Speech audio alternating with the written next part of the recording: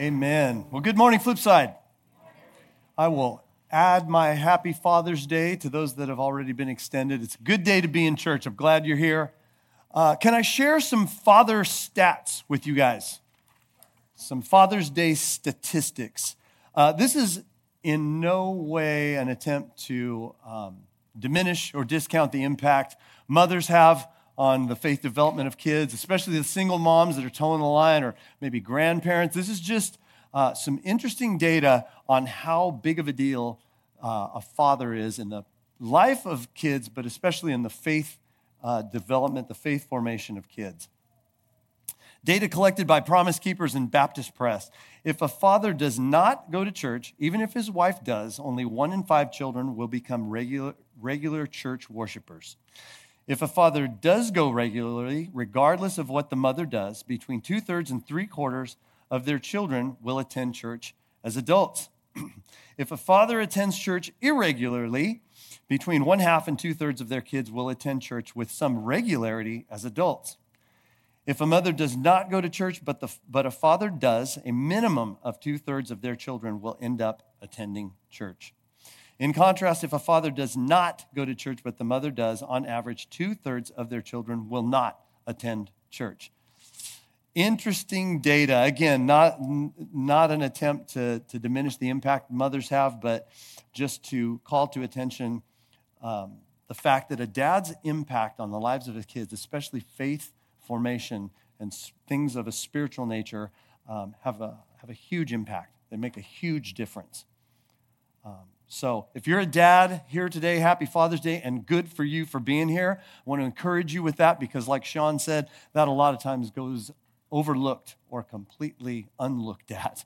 And I also want to encourage you, if you know a dad, encourage them to come to church, to bring their families to church. It's a good place to be. My name is Jeff. If we have not met before, I'm the executive pastor here at Flipside. Pastor Carl is away out of the state enjoying some much-needed R&R with his family, so glad that we can be a church that allows our senior pastor to do that. It's a good thing. But in the meantime, we get to share some time together with each other here today. I'm excited about this message. I'm hoping you'll be encouraged by it. It's been about 10 chapters since we've met. We got together back in chapter 7 and talked about some really cool things back then, and here we are again today in chapter 17.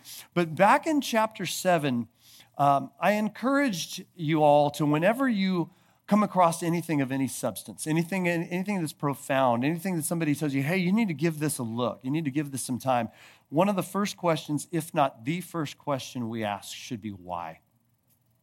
Why? Why would anybody go through the trouble to make it, to be part of it, to write it down? And why should I even devote any amount of my time to it?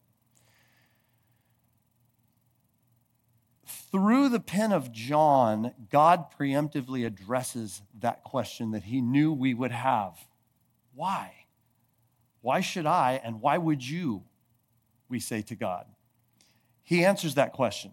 He answers that why question. He says, I've written these things so that you may believe. So often we pray for things to be a certain way. We pray for people to change. We pray for situations to change, for people to act one way or another. One of the things I started doing about 2 years ago, which I'm kind of ashamed to admit it was as recently as 2 years ago, considering the amount of time I've been coming to church, is I started praying for people's hearts to be moved, people's hearts to be changed. And that is a dangerous prayer. Because when you pray, God, I just pray that hearts would be changed. God says, all right, guess who we're going to start with? And that's a dangerous prayer. God says, all right, you want to change some hearts? How about we start with yours? Because a lot of times they're like, no, I didn't mean me, I meant them. And God says, no, I mean you. That's where we're going to start. I think if we're honest, we would admit that when the bullets start flying, the situations go down. It's not 72 and fluorescent on a Sunday morning when we're in church. It's where you find yourself on a Wednesday or a Tuesday morning, or maybe on a Thursday afternoon, When those crisis situations come around, I would think we would admit, if we're being completely honest, the last thing we're concerned about is hearts. I don't care about their heart. I want stuff to get done. If you have junior hires or you've had junior hires in your house, you know exactly what I'm talking about. You're like, I do not care about their heart. I want them to stop being a knucklehead. I want them to do the chores I asked them to do. I want to see stop seeing red marks and Aries and get their stuff together. I don't care about their heart. But God says, the Bible says, this idea of belief, the idea not necessarily of behavior modification, but the idea of belief, our heart state, is the difference maker. It's been interesting. If you're not aware, you belong to a church that offers you a free Ramsey Plus. If you've ever heard of Financial Peace University, free Ramsey Plus membership. And it's been so cool taking families, individuals, couples through this Financial Peace University curriculum. It's life-changing for many of them. I just started doing it with my brother and his wife. They live in Colorado, and so it doesn't even matter if you're physically here.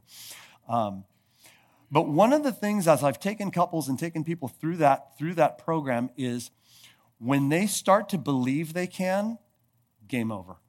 And you can almost see it in their eyes. You can it's like the eye of the tiger. When you know they can believe they can get out of debt, when you know that they believe they can pay off their mortgage, the rest is almost just like implementation. It's just the details. It's how it fleshes out. That belief makes all the difference. Henry Ford said, whether you believe you can do a thing or not, guess what? You're right. If you believe you can do it, you're right. If you don't believe you can do it, you're right. You can't. Now, there are some limitations here. At one point, I think it was during my junior year in high school, I could dunk a basketball. So awesome. To think that I could jump that high is just ridiculous. I can't just wake up one morning, now that I'm 50-something, and just believe that I'm going to dunk a basketball. Those days are over. But when it comes to these God-ordained and God-orchestrated and God-willed things in our lives, belief can make all the difference. So that's why we've titled this series, That You May Believe. It's coming in chapter 20, second to last chapter of book of John. But it's a good reminder for us here this morning. Last week, Pastor Carl, if you were here, you heard him talk about, he gave a fantastic message on John chapter 16, where Jesus was talking about some things that were going to happen. It's interesting, I had a discussion with one of my friends this past week, and I said, when Jesus says something is going to happen, you can pretty much take it to the bank. If Jesus says it's going to happen, it's pretty much a lock. There used to be a joke, especially in youth ministry a few years ago. We would say there's what you have planned and then there's what happens. And sometimes it's almost like you luck out and those things line up, those two things line up. But more often than not, there's what you have planned and then there's what happens. For instance, a couple of winters ago, we planned on taking about 15 kids up to winter camp to play in the snow for a couple days. Instead, we took about 3 times that many and almost got killed by the snow. So there was what we had planned, and then there's what happened. And I used to say something in youth ministry all the time. I'd say, all right, guys, here's what's going to happen. I stopped saying that because there's what I have planned that's going to happen, and then there's what actually happens. But when Jesus says something's going to happen, we can pretty much take it to the bank. And so in chapter 16, he talked about some things that were going to happen in his life, some things that were going to happen in the lives of the disciples. And to be honest, much of it had some pretty negative connotations.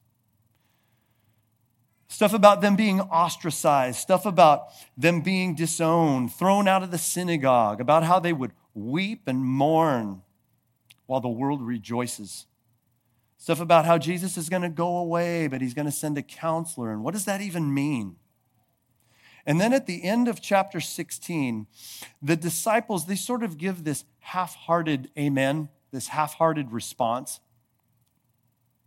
At the end of chapter 16, they say to Jesus, now we can see that you know all things and that you do not even need to have anyone ask you questions. This makes us believe that you came from God. This is basically the disciples giving it a go. They're giving it some effort. And Jesus, in response to this statement from the disciples, says one of the most honest statements ever uttered about the human condition. This verse, I keep coming back to this verse all the time. But before he does, he comes back and he addresses the question, why? Jesus was always doing this. He was always, it's like a response to that little toddler who just asks why all the time. Jesus is always addressing that why. In chapter 15, he says, I've told you this so that my joy may be in you and that your joy may be complete. At the beginning of chapter 16, he says, all this I have told you so that you will not fall away. And then 3 verses later in verse 4, he says, I've told you this so that when their time comes, you will remember. And then in response to their statement here at the end of chapter 16, he says, I've told you these things so that in me you may have peace. In this world you will have what? Trouble. But take heart, I have overcome the world. Amen to that. Do you guys know what TED Talks are? You know what TED Talks are? If you don't know what a TED Talk is, ask somebody next to you who just nodded their head and they'll tell you what a TED Talk is. I went back and I listened to one of my favorite TED Talks where this person is talking about the top 3 aspects or the top 3 things that a resilient person has, the top 3 character traits that a resilient person possesses. Some people call it grit. The number 1 character trait of resilient people is this right here. They understand that in this world you will have trouble. They just get that. And they live according to that understanding. They're like, stuff happens. It's not a matter of if, it's a matter of when. And Jesus says, in this world you will have trouble, but don't lament that. Don't have a pity party. Don't wallow in that. Take heart. I've overcome the world. Next week in chapter 18, I really want you guys to be here next week because in chapter 18, things are really going to take off. If you like action movies, chapter 18 starts the action-packed part of the Gospel of John.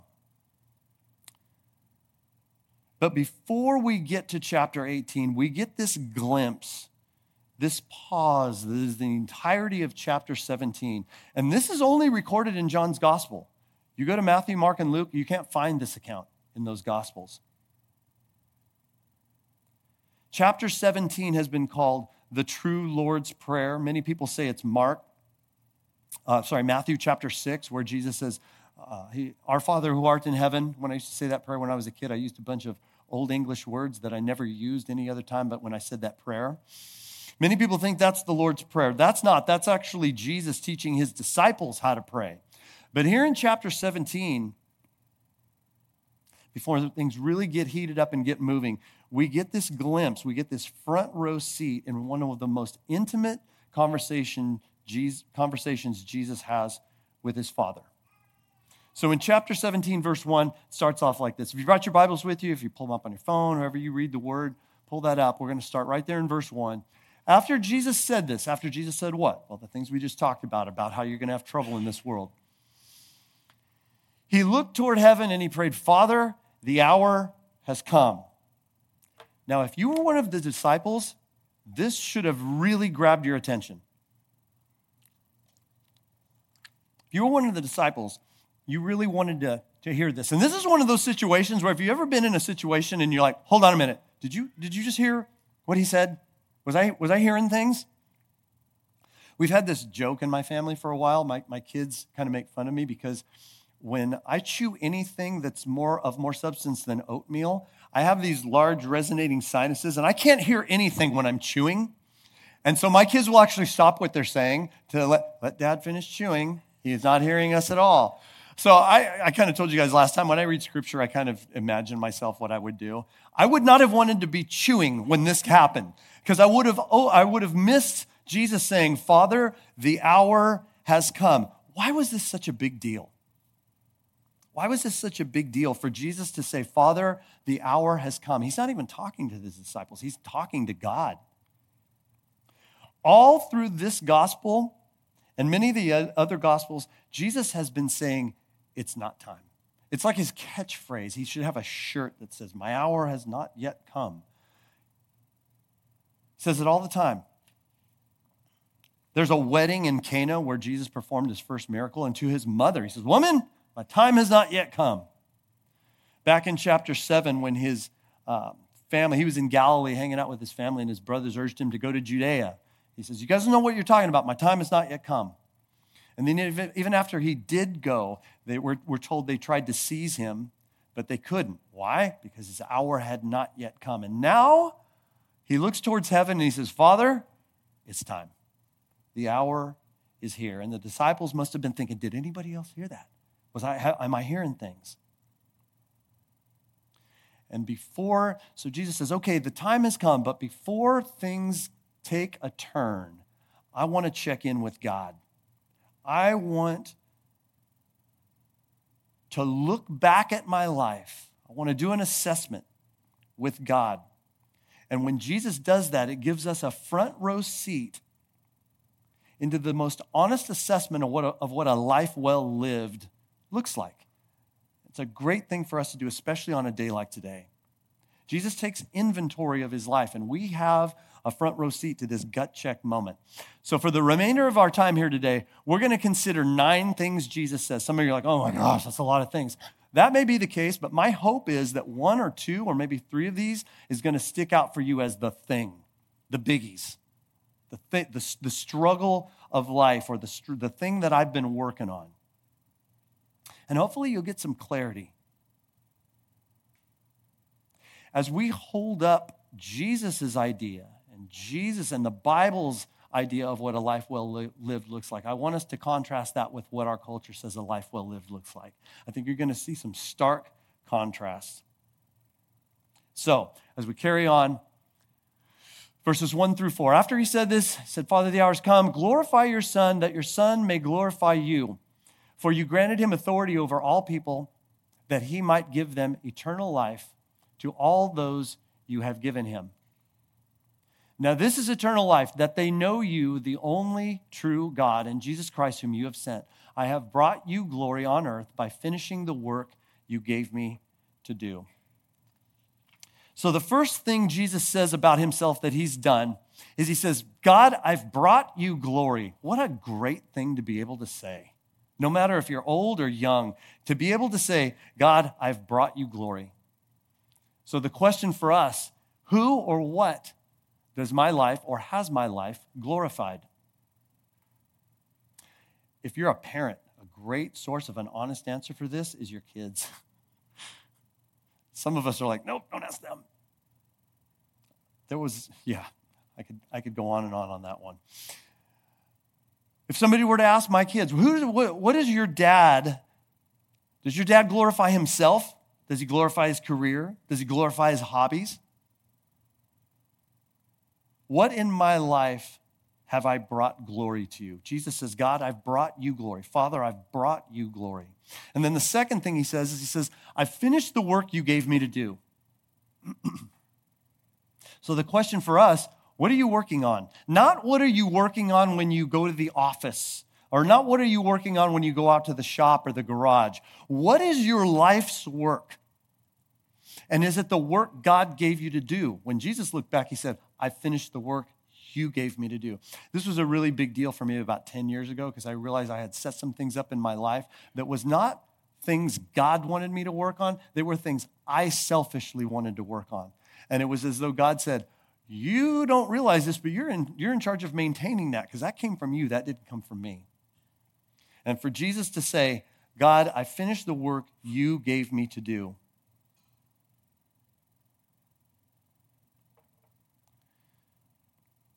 There was a youth group. I've been sort of not cursed, but I have this, I will call it a gift. Let's just call it a gift.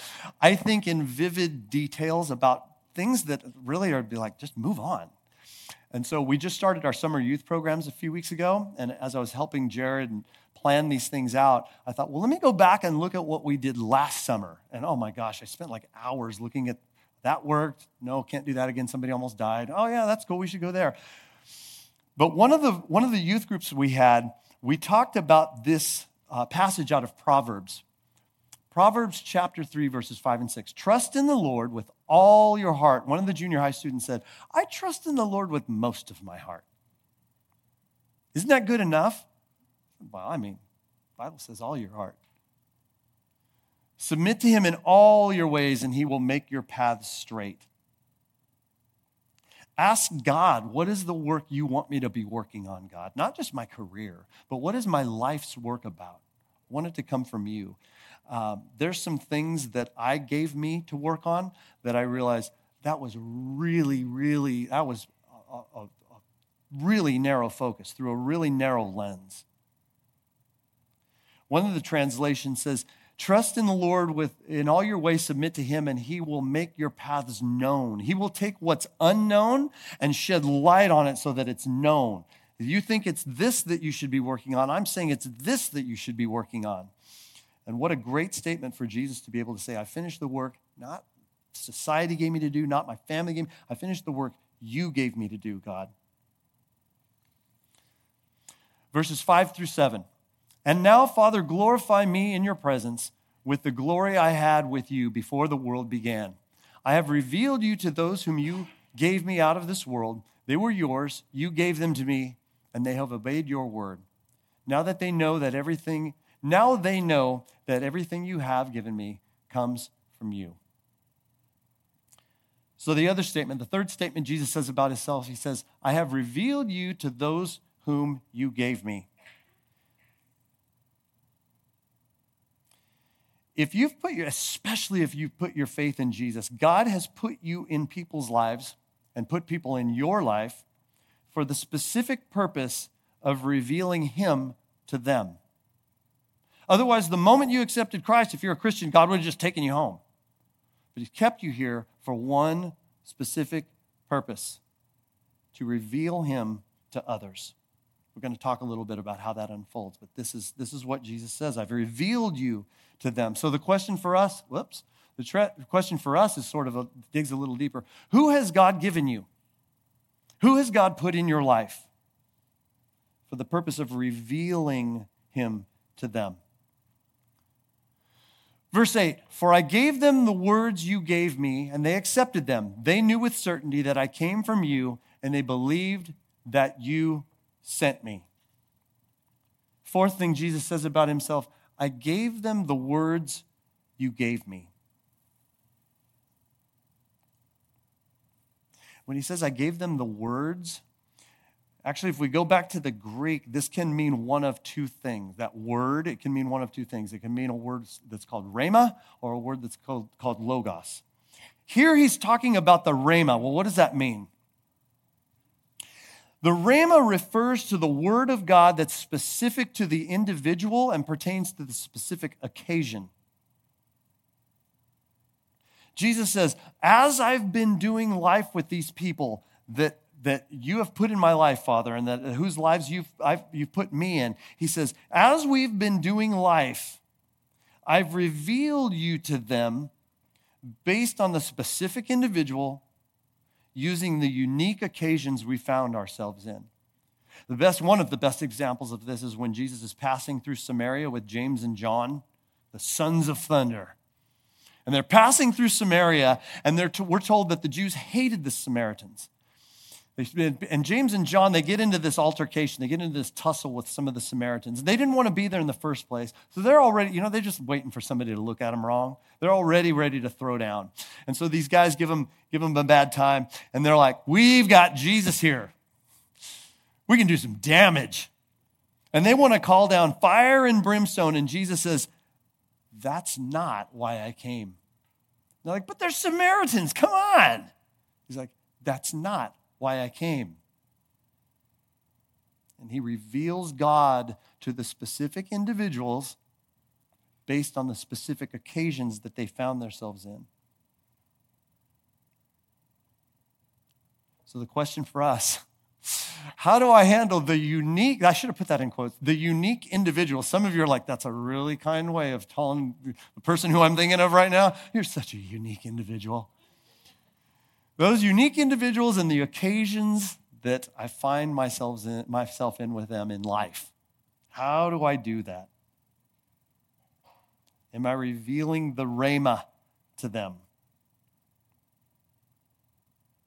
Or am I going by what my friends would say is right? Or how tradition, maybe some traditions would say this is how. For James and John, it was tradition. They hated the Samaritans. It was crystal clear to them how they should act. And Jesus says, nope, it's not how we're going to act.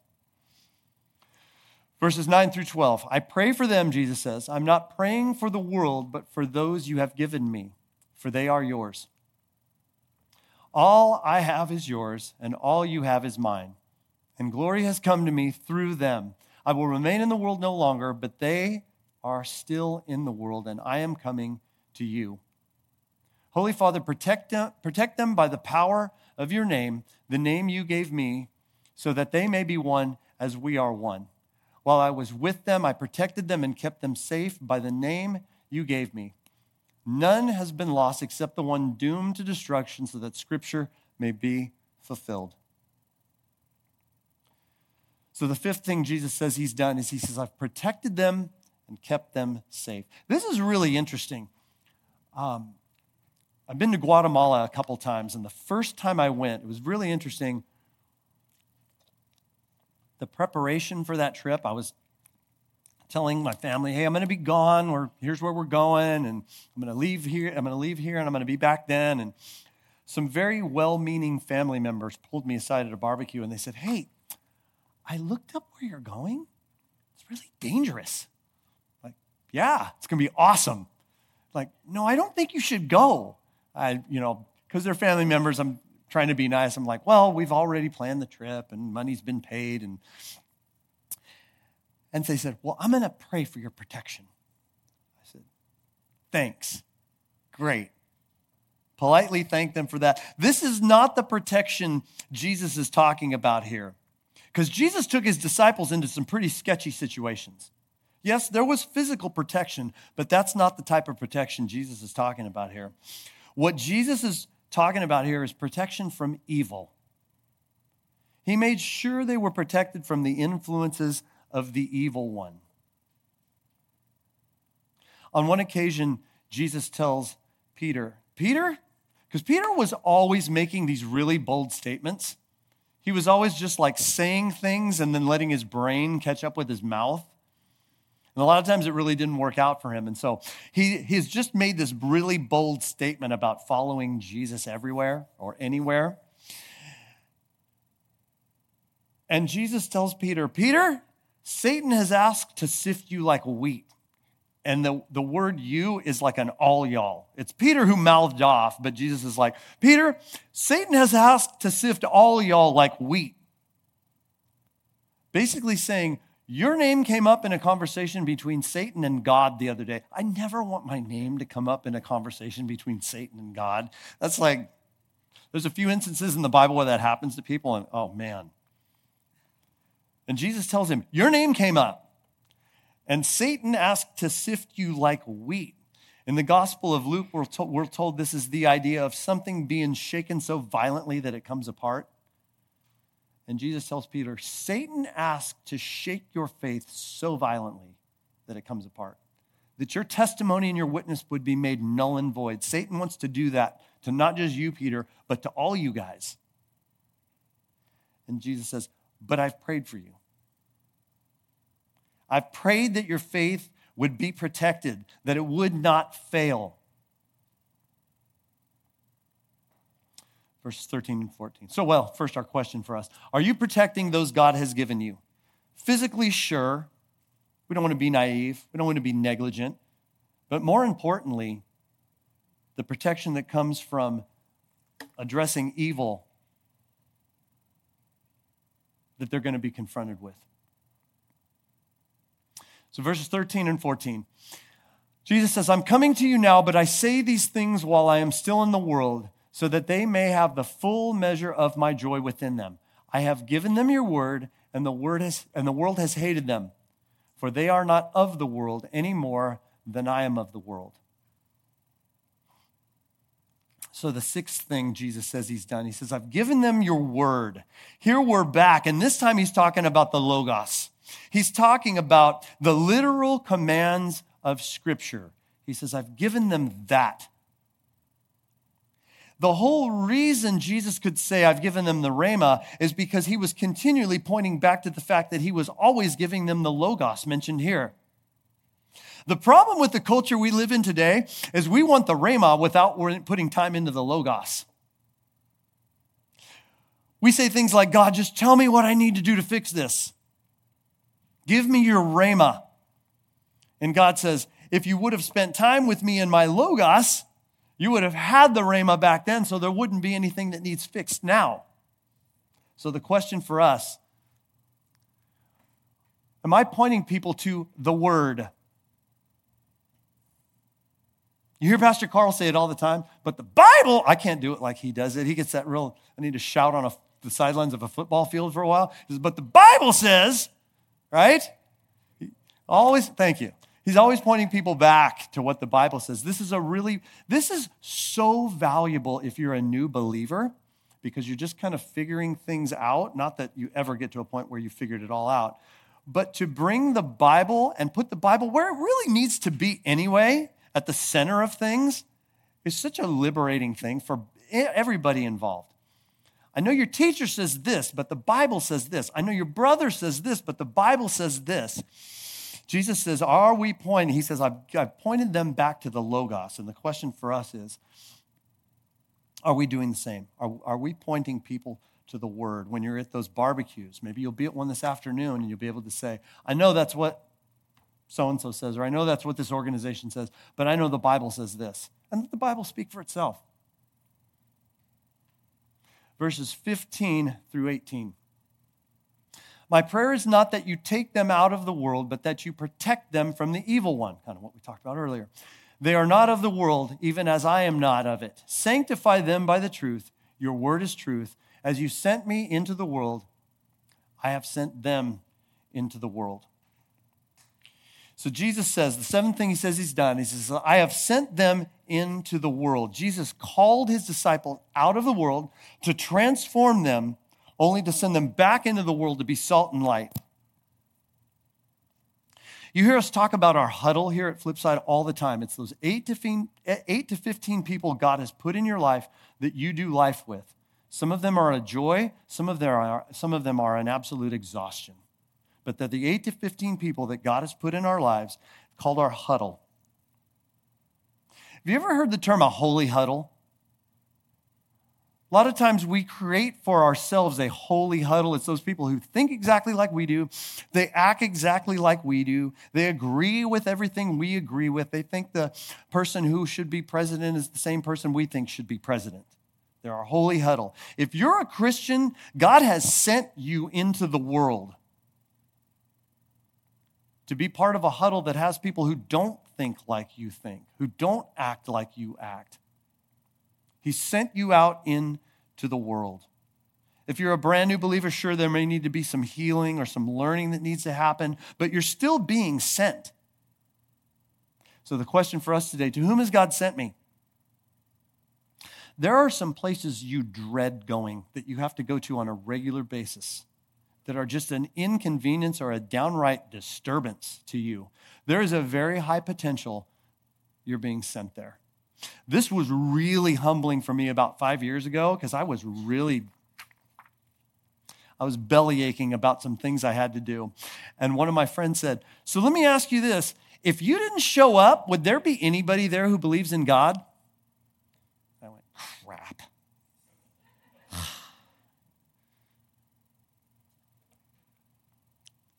Jesus says, I've sent them into the world. I also came to the realization recently, finally, that I'm not young anymore.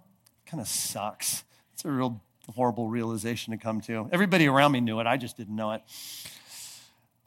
But if you're old like me and you've been walking any amount of time with Jesus, more than a few years, you should be asking yourself this auxiliary question: who are you sending? It's a great question for us dads to ask on Father's Day. Who are you sending?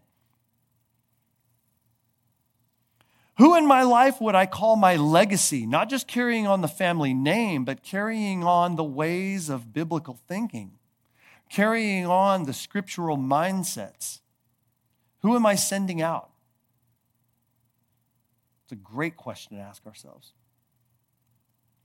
Verses 19 through 22. For them I sanctify myself, that they too may be truly sanctified. We could do a whole message on the meaning of sanctification. My prayer is not for them alone. I pray also for those who will believe in me through their message.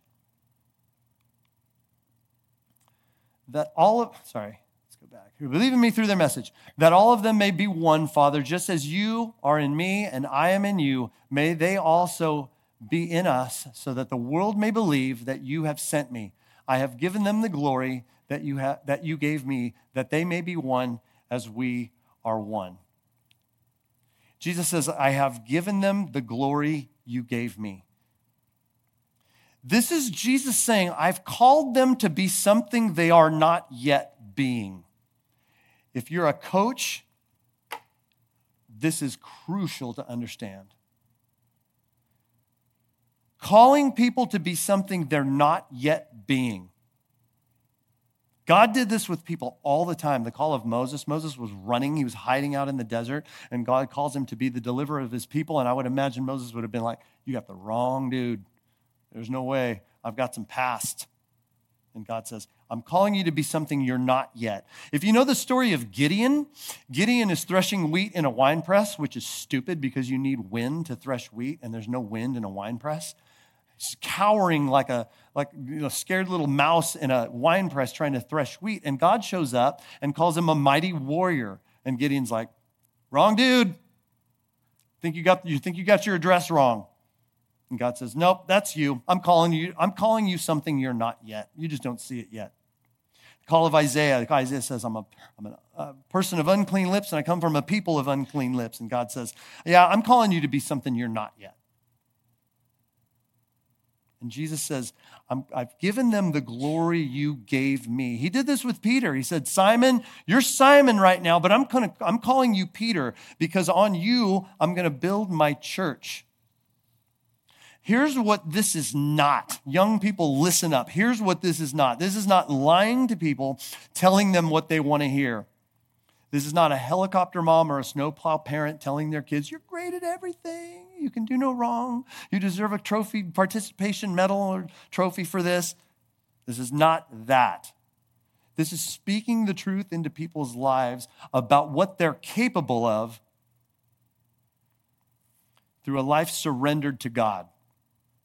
Not an easy life, but a good life. And Jesus says, I've given them the glory you gave me. So the question for us, this is a really good question. Am I building people up with what I say to them? I remember my kids were in junior high. This seemed to be like all of 7th and 8th grade for my oldest daughter. It's like, if I called you what you were being right now, oh man, we'd have problems. I'm going to call you something you're not right now because I know you're capable of it. You just don't see it right now. Verses 23 through 26. I and them and you and me so that they may be brought to complete unity. Wow, that kind of rhymed. That's a good line for a song right there. Then the world will know that you sent me and have loved them even as you loved me. Father, I want those you have given me to be with me where I am and to see my glory, the glory you have given me because you loved me before the creation of the world. Righteous Father, though the world does not know you, I know you, and they know that you have sent me. I have made you known to them, and they will continue to make you known in order that the love you have for me may be in them and that I myself may be in them.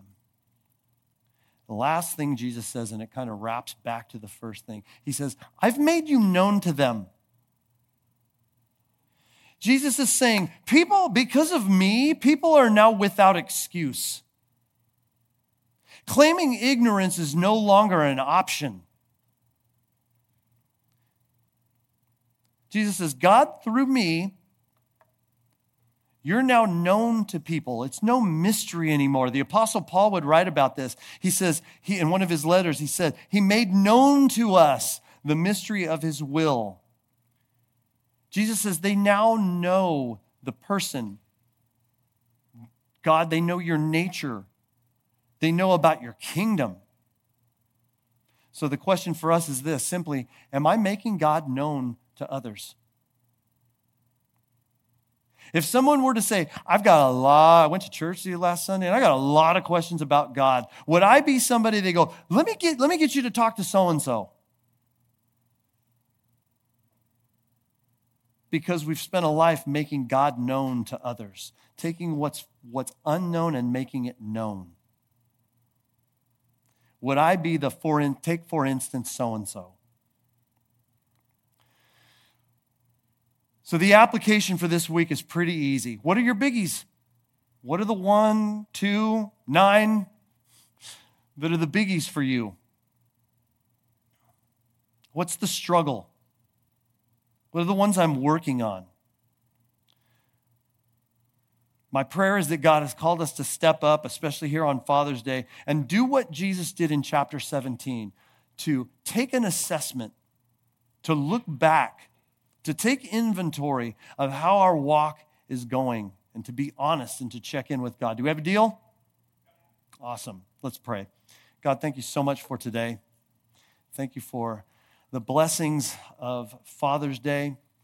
Thank you for the challenge of doing what Jesus did, looking back and taking inventory and saying, how am I doing? God, help us to never do these things based on our strength, but help us to look to you for guidance, wisdom, and strength to honestly assess and to honestly confront the times where maybe we've fallen short. Help us to acknowledge that and to press forward in your strength. Jesus, we ask this all in your name. Amen.